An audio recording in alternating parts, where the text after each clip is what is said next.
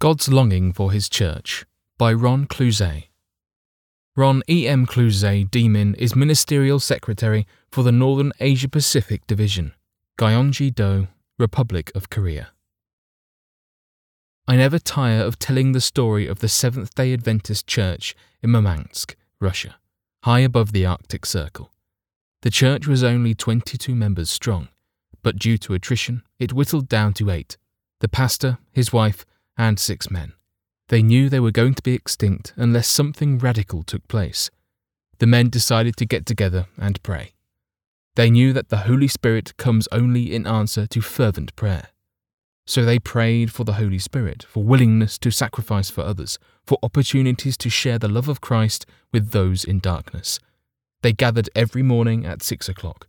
The men knelt around an ice fishing hole, put their arms around each other, and prayed earnestly for the fire of the Spirit to melt their hearts. Then they stripped to their shorts and submerged in the freezing waters as a testament of their willingness to baptize anyone who was ready now, without waiting for spring. People might consider this behavior eccentric, if not fanatical, yet they believed. And they kept on praying. Within a year, the Holy Spirit had led 72 additional people to their fold. The church experienced a 1,000% growth rate, and in the succeeding years, they planted churches all over their neighbouring communities. The promise of the Spirit. Ever since sin defaced the image of God in Eden, it has been God's earnest desire to fill His children with His Spirit so that they can again reflect their Maker. In the Old Testament, God's Spirit is mentioned about 88 times. The Spirit filled individuals for specific tasks, such as in the cases of Bezalel, Samson, or Saul. More often, the fullness of the Spirit was associated with the prophetic ministry, such as in the cases of Azariah, Micah, Daniel, or Ezekiel. But God longed to see the day when His people would all be filled with the Spirit. Instead of trying to obey God by their own will, His people would obey because a new heart and a new spirit, His own, would be within them.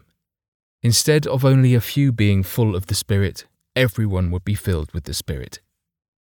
The promise of the Comforter. This was also the burden of Jesus from the start, yet only John the Baptist understood this at first. Such emphasis is unequaled and unprecedented in the Bible. As for me, I baptize you with water for repentance, but He who is coming after me is mightier than I. He will baptize you with the Holy Spirit and fire. Matthew, chapter 3, verse 11, NASB. The Master told His disciples, "It is the Spirit who gives life, the flesh profits nothing. And how would they obtain this life?" He answered, "The words that I speak to you are spirit, and they are life." John, chapter 6, verse 63, NKJV. From the very beginning, the key has been to listen to the words of God, to ponder on their meaning, to pray over them. As faith becomes more real, so does the work and presence of God's Spirit. "I will pray the Father," Jesus said, "and He will give you another helper, that He may abide with you forever, the Spirit of truth, whom the world cannot receive, because it neither sees Him nor knows Him. But you know Him, for He dwells with you and will be in you. I will not leave you orphans, I will come to you." John, chapter 14, verses 16 to 18, NKJV. Who is this helper? The original Greek word used here is parakletos, meaning one who comes alongside. It is variously translated as comforter, counselor, sponsor, or advocate. The word has legal connotations, as in someone speaking on behalf of another. Jesus personified the ministry of the Holy Spirit.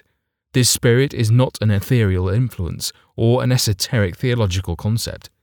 He is God's other, to be by our side for all our needs. Jesus said He would be another helper, one like Him. On the one hand, Jesus as fully human intercedes for us in heaven, and on the other, the Holy Spirit, the Parakletos, as fully divine intercedes for us on earth. The premise of the cross. It was not until the coming of the Spirit at Pentecost that they fully realized His words. But there was a problem. Actually, two. The fullness of the Spirit of God upon the New Testament church could not come until the victory of the cross could be realized, until the sacrifice of Christ on the cross could be processed and understood. The Apostle John wrote that the Holy Spirit was not yet given because Jesus was not yet glorified. John chapter 7, verses 37 to 39, NKJV. The Holy Spirit not yet given? Clearly, the Old Testament has a number of references about the giving of the Holy Spirit to different individuals, but there is a sense in which the Spirit was not fully given to the church, and that had to do with the cross.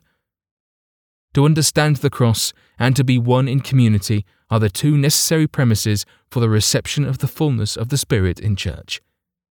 John linked the giving of the Spirit to the glorification of Jesus. When was Jesus glorified? Peter tells us when. The God of Abraham, Isaac, and Jacob, the God of our fathers, glorified his servant Jesus, whom you delivered up and denied in the presence of Pilate. But you killed the Prince of Life, whom God raised from the dead, of which we are witnesses. Acts 3, verses 13 to 15, NKJV. The glorification of Jesus took place as a result of his sacrifice on the cross. On the day of Pentecost, 50 days after Passover, the day when Christ died, Christ was glorified by the Father in heaven. In ancient times, when kings returned from wars victorious, they entered their city marching in a procession. The king first on a white steed, then his generals, followed by his soldiers, and finally a string of enemy captives followed in tow. The people gave gifts to the conquerors, praising them for their victory. This was a day of great rejoicing. Something similar happened in heaven 10 days after Christ's ascension. Ephesians 4 alludes to this. But to each one of us grace was given according to the measure of Christ's gift. Therefore, he says, when he ascended on high, he led captivity captive and gave gifts to men. Verses 7 and 8. Paul here quotes from Psalm 68, verse 18. Alluding to Moses ascending Mount Sinai to receive God's great gift of his law.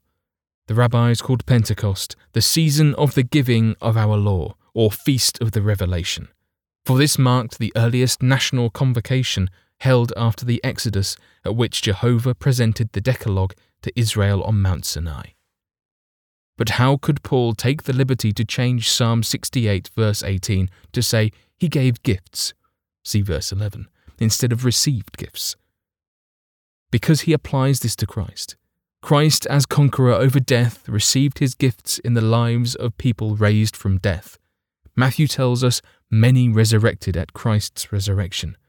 Matthew chapter 27, verse 52 and 53, constituting the first fruits of Jesus' victory over sin and death.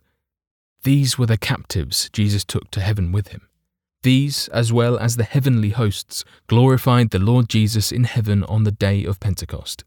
But instead of just receiving gifts, Jesus gave them as well. We call them the gifts of the Spirit. The premise of community. But there is a second premise that needed to be met before the fullness of the Spirit could be realized. When you think about the 10 days between Christ's ascension and his glorification, you can imagine those 120 disciples huddled in the upper room going over the events of the last few days. Little had they understood Jesus' numerous references to the cross, but the more they prayed and thought about it, the more they got it. They saw the immensity of God's sacrifice and law for human beings, and all that was left for them to do was simply surrender all. This is what brought an otherwise unruly group of people into one accord. Acts 1, verse 14. After all, it is the goodness of God that leads you to repentance. Romans chapter 2, verse 4, NKJV. This focus on the cross is what made them one. To understand the cross and to be one in community are the two necessary premises for the reception of the fullness of the Spirit in the church. That's what happened in Acts 1, which paved the way for the power of the Spirit seen in Acts 2 and beyond. The purpose of the church. What about the church today? Are we focused on the cross and willing to love one another? Do we have personal communion with the God who gave all for us and have corporate communion with one another? The early church loved each other in tangible, practical, and transformative ways. Acts 4, verses 32 to 35. We can anticipate a demonstration of Christ's love toward one another today that reflects what happened then.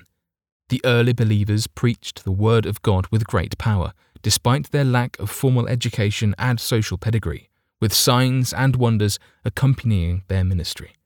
And why should we not expect the same today? Jesus himself gave his church the infallible formula: wait together for the promise of the Father, and you shall be baptized with the Holy Spirit. But you shall receive power when the Holy Spirit has come upon you, and you shall be witnesses to me. The Holy Spirit at work. This is the longing of God for his church. Will you allow him to accomplish it? For bibliographical references on this article and for much more content for pastors and church leaders, please visit ministrymagazine.org.